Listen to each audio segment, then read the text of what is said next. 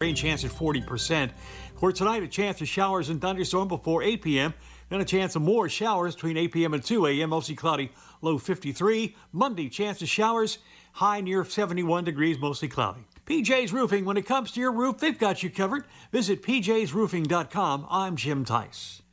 This is The Faith Debate, a theological roundtable gabfest, a free-for-all forum with faith community leaders wrestling over the truth. Hoo-ah. In less than 1/2 hour, learn more about what really matters than what most others learn in a week. Hoo-ah. The Faith Debate is on the World Wide Web at WFMD.com, keyword faith. Are you ready for the clash of ideas? Are you ready for the sound of freedom? Let's get ready to rumble in this corner, weighing in with a Master of Divinity from Reformed Theological Seminary, the Faith Debate Master of Ceremonies. Oh, yeah. Troy Skinner. Heading down the home stretch now. This is the third in a three-part series looking at end times views, the last days, the end of the world as we know it, eschatology. Pick your favorite phrase there. So week one, a couple weeks ago, covering these topics, we broke it out into the three major views on these sorts of things from a biblical Christian point of view. And so 2 weeks ago, we tackled post-millennialism, and we began to dangle our feet in dispensationalism. Then last week, we spent almost all of our time on fleshing out more fully what all the different aspects to dispensational view is, and then we had just enough of a tease to whet your appetite for millennialism, and the amil or millennial view is what we're tackling on this week's view. So if you want to take it all in, I mean, it's concise in the sense that you're going to be able to listen to 3 podcasts in a row, and in less than an hour and a half, hour and probably it would take you maybe an hour and 20 minutes, something like that, to listen to all of the podcasts. You would have a pretty good sense of what the different labels are, how the terms are defined, what the big views are. When you hear people talking about this, or you're reading books or seeing movies that are tackling these things, these sorts of issues, and incorporating these sorts of worldviews, you'll have a sense of where they're coming from and what their angle on this sort of stuff is. And perhaps you hold to one of these views, but you don't exactly understand why, or you don't fully even understand your own view. Maybe this will be helpful to you in that regard as well. So we're going to pick up where we left off last week. We were just beginning to talk about millennialism, and so I'm not sure if I'm in mid-thought here. Hopefully I'm at the beginning of a sentence at least. So this is the Faith Debate on 930 WFMD. Right? We as believers, we are already saved, but not yet in the way that we will experience our salvation. Right? You can make the argument that I was saved, I am saved, I'm being saved, I forever will be saved. Like, there's different ways to understand that, and millennialism is trying to grapple with those timestamp realities and ways of how God works. Let me go back to my notes here, see if I'm leaving anything out. So, it's already not yet. So, there's good and evil mixed, right? Evil has already been defeated, but not yet fully. There's an absolute, Christ on the cross says it is finished, it is over, it is done. There's no more for Jesus to do. He has won the victory. We have D-Day, right, this week, celebrating D-Day. D-Day effectively was the Allied forces won D-Day. And in doing so, they won the European theater of the war. The European theater of World War II ended on D-Day. Everything D-Day till the end of the war was a mop-up operation. It was fait accompli. You're playing chess, and you just maneuvered, and now you know, I'm 3 moves away from checkmating the king.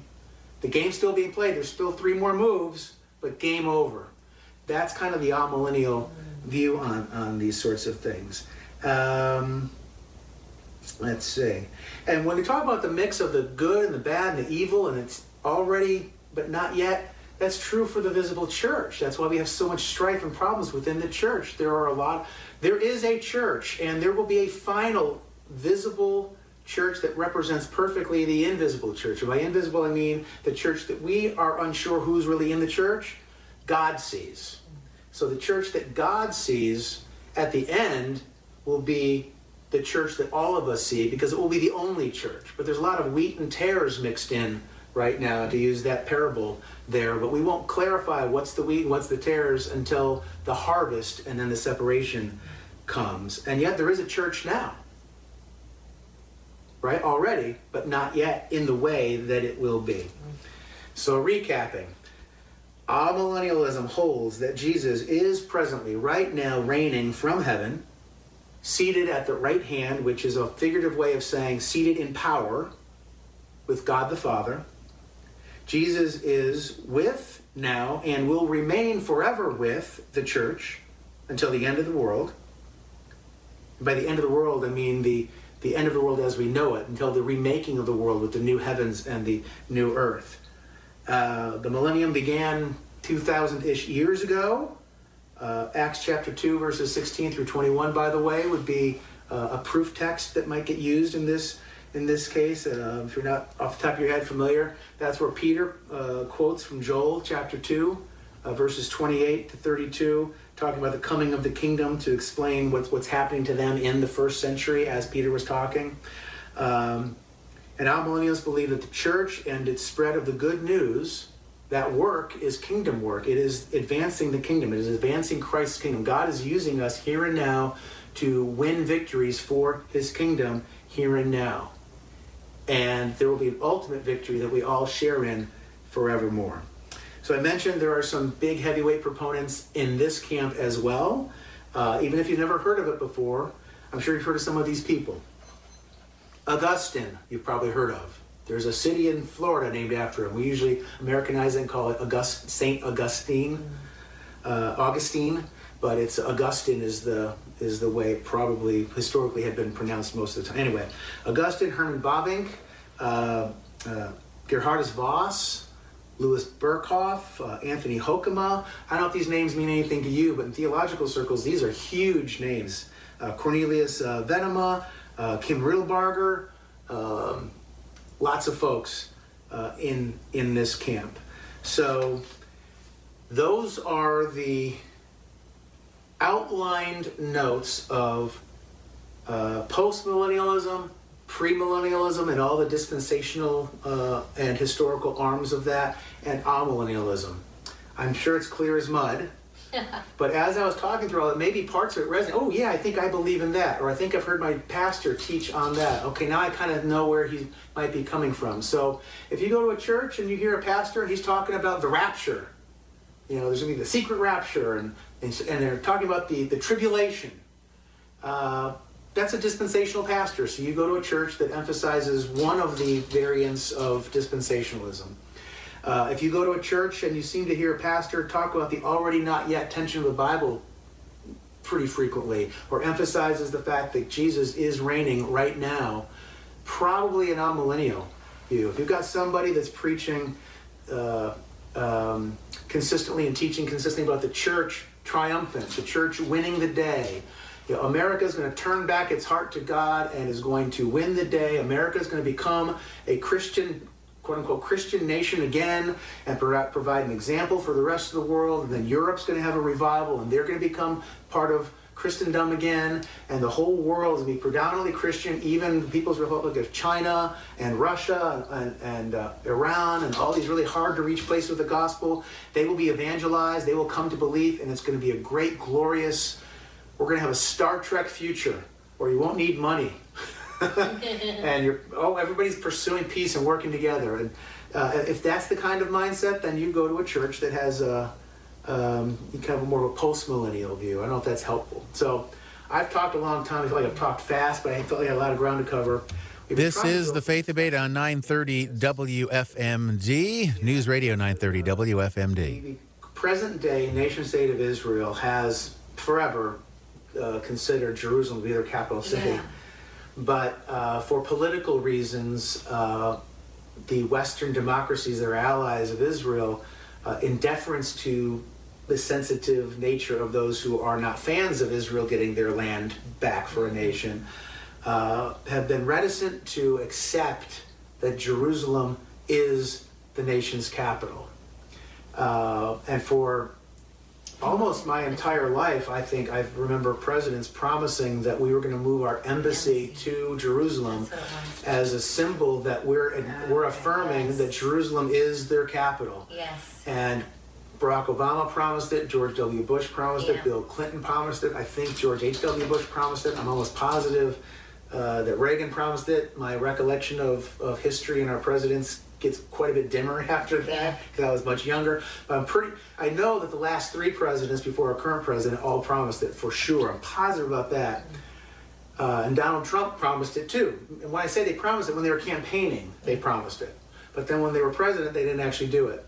Donald Trump made it part of his perfunctory promises like everybody else, except for him. I guess it wasn't perfunctory because he actually did it. He moved the American embassy to Jerusalem with lots of problems, by the way, lots of political incoming on him. It was going to lead to all sorts of problems, and it was going to cause the outbreak of the Third World War because the Middle Easterners weren't going to stand for it. Now, I will say, a lot of Christians who aren't dispensational were opposed to that move, because the Palestinians, you could argue, are oppressed by the Israel government. And a lot of Palestinians are Muslims, but a lot of Palestinians are Christians. So you have a lot of Christians in Palestine who are having a rough go of it because of decisions made by the Israel government. And so people in the church were saying, no, anything that's going to make Israel stronger and therefore make things tougher on our Christian brothers and sisters in Palestine is a bad idea. We shouldn't move the embassy. That was their argument. The dispensationalists were like, well, yeah, we got to move the embassy because we want Jesus to come back, and he can't come back until the embassy is there. And we recognize that Jerusalem, the capital, which will then create momentum to rebuild the temple, and then all the events of the last days that the dispensationalists are expecting can play out. And so dispensationalists, by the way, are more prone to read theology off of the headlines of our newspapers and the lead stories on the cable newscast. They're looking to understand Bible prophecy from what they see in the news.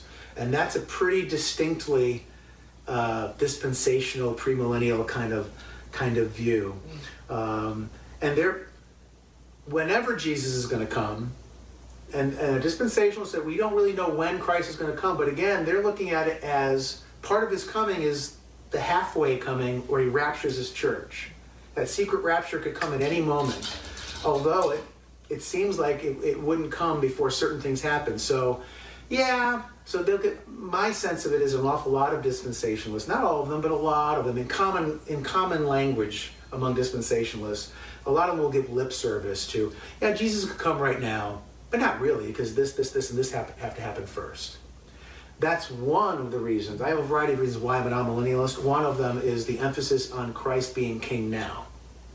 I believe that the Jesus we worship is Lord, Savior, and King now. But he can't be king if there's no kingdom.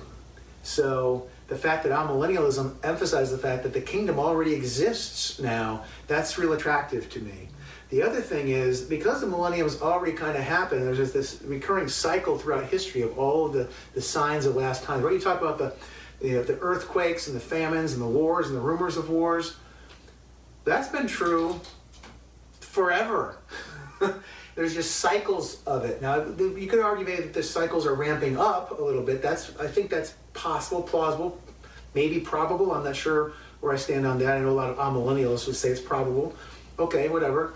But anywhere within those cycles, Christ could return, and I don't expect a partial returning. That's one of my problems with the dispensational pre-trib rapture idea, is I'm not persuaded from what I read in the text that there's a twofold coming of Christ at his second coming. I think that he comes unannounced, he comes in full glory and power, and it's a shock to the world, and it is unambiguous, and everybody knows. There's no secret about it. And so I tend towards a amillennial view for that. And the other thing I find attractive about amillennialism, Jesus, a postmillennial view, unless we think things are so good right now that Jesus can come back in a postmillennial, Jesus can't come back until things are great, right? Until we have an extended golden age era. So whatever is true about Jesus coming, he's not coming today.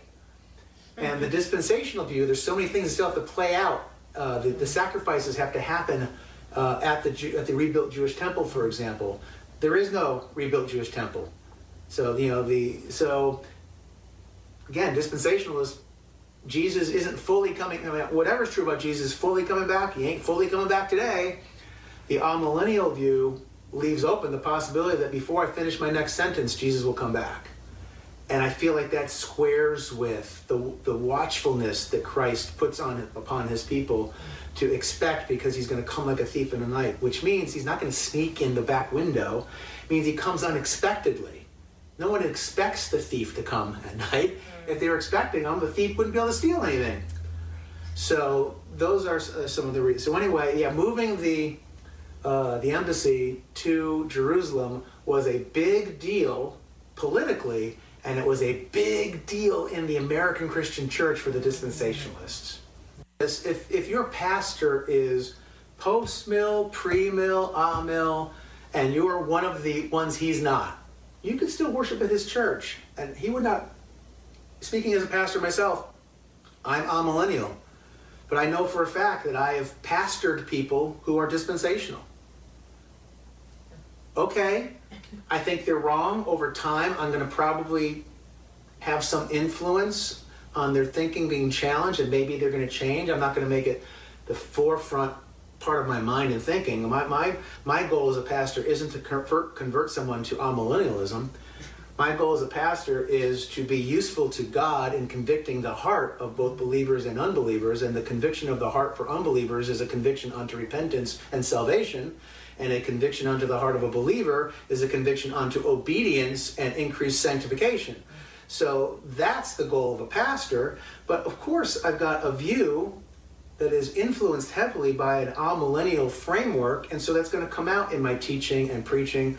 But we could worship together. We could be part of the same church. Now, I will say, it's possible, but difficult for people to serve in leadership at the same church together. They could serve in leadership on what are called parachurch organizations, para meaning with, so operations that work alongside and with the church, to feed the poor, to take care of battered women, to help people who struggle with addiction. We can work on those things together and be leadership on the same boards and work shoulder to shoulder. But being in leadership on a board of elders, for example, in the same church, responsible for teaching and shepherding the same group of people and having very different views of the end times, it's not impossible, but it would be difficult. And so there are some churches that say it's too difficult to even want to dare go down that path. We are a dispensational church, and if you don't agree with that, you can't be an elder, you can't be a pastor within our church, within our denomination. I didn't mean to pick on dispensationalists. We're amillennial, and if you don't agree with that, you can't be a pastor or an elder here. Or they might even take it further. You can't teach a Sunday school class or a Bible study, or you can be a participant, but you can't be a leader. You can't be somebody who's influenced in thinking, because we don't want you to infect the waters and cause discord. I'm fine with it. I'm fine, actually, to be honest. There's some division and divide on other issues, like should you and can you baptize an infant, or do you have to baptize somebody who's old enough to make a credible profession of faith themselves? There's a division in the Bible, in the body of Christ, over that issue. I can coexist. I've got a position on that, but I think there are compelling arguments from Scripture for both. I think one is more compelling than the other, but you know what? I can serve alongside, even in leadership, with somebody who disagrees with me on that. But if somebody believes that Jesus did not actually live as a human being who literally existed in history and didn't actually die on the cross and didn't actually rise from the dead and didn't actually ascend back into heaven and didn't actually send the Holy Spirit into the hearts of believers, and God didn't actually create everything that is, and God doesn't actually have a plan that guarantees victory for those that are trusting in Him and His plan and His provision, if those things are disagreed about, now you're a Christian cult. Now it's not the church in disunity, it's the church distinct from the non-church. Mm-hmm. If you deny the person and work and sufficiency of Christ, you are not a Christian. You can profess to be a Christian all you want. God, according to His Bible, according to His Word, recorded in the Scriptures, he does not look at you as a faithful, believing Christian. And so we need to have his view on those matters.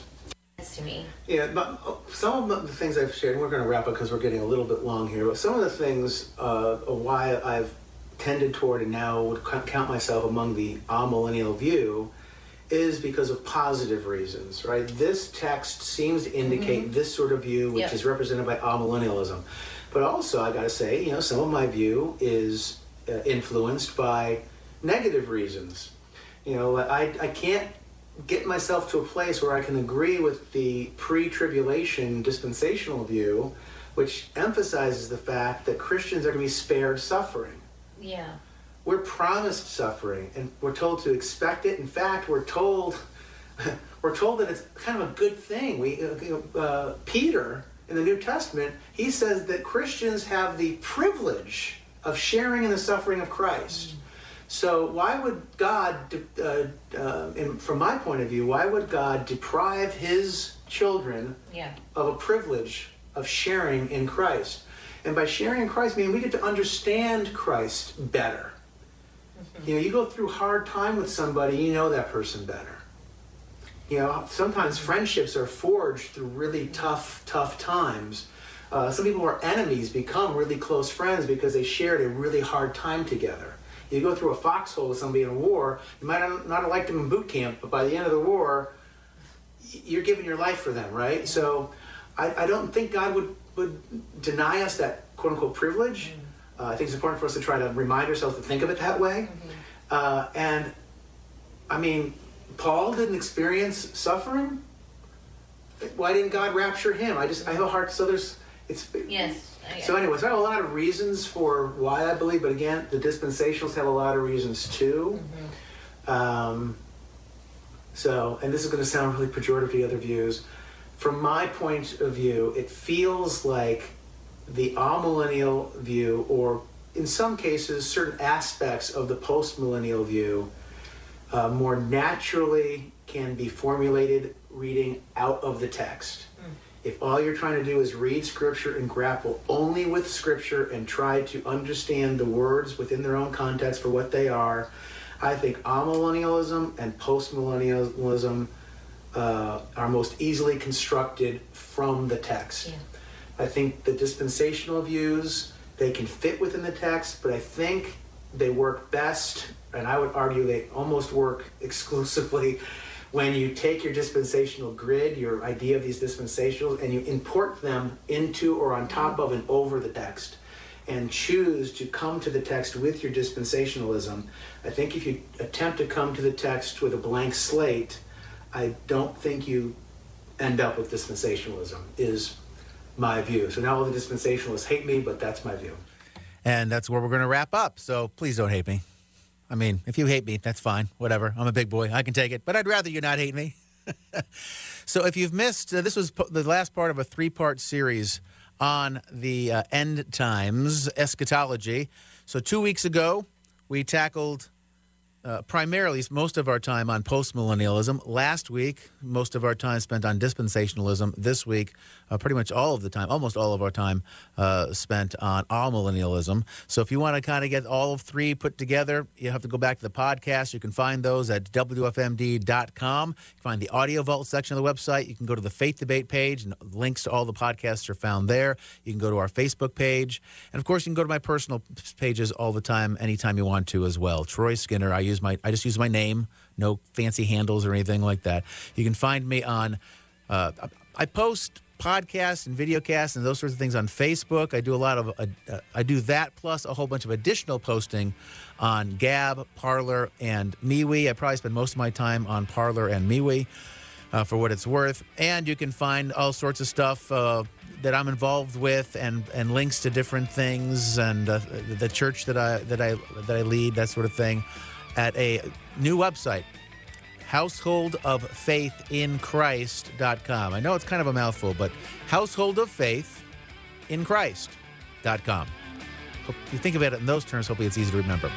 And, of course, the radio station's website, WFMD.com, and keyword faith, and the drop-down menu for the Faith Debate takes you to the Faith Debate page. Thanks so much for listening. Next week, we're going to tackle the question, are there ghosts? What's the Bible say about ghosts? Are there ghosts? And if so, what are they? And if not, okay, why do people think there are? We're going to tackle that question next week. 167 and a half hours from just about right now. Thanks for listening. God bless.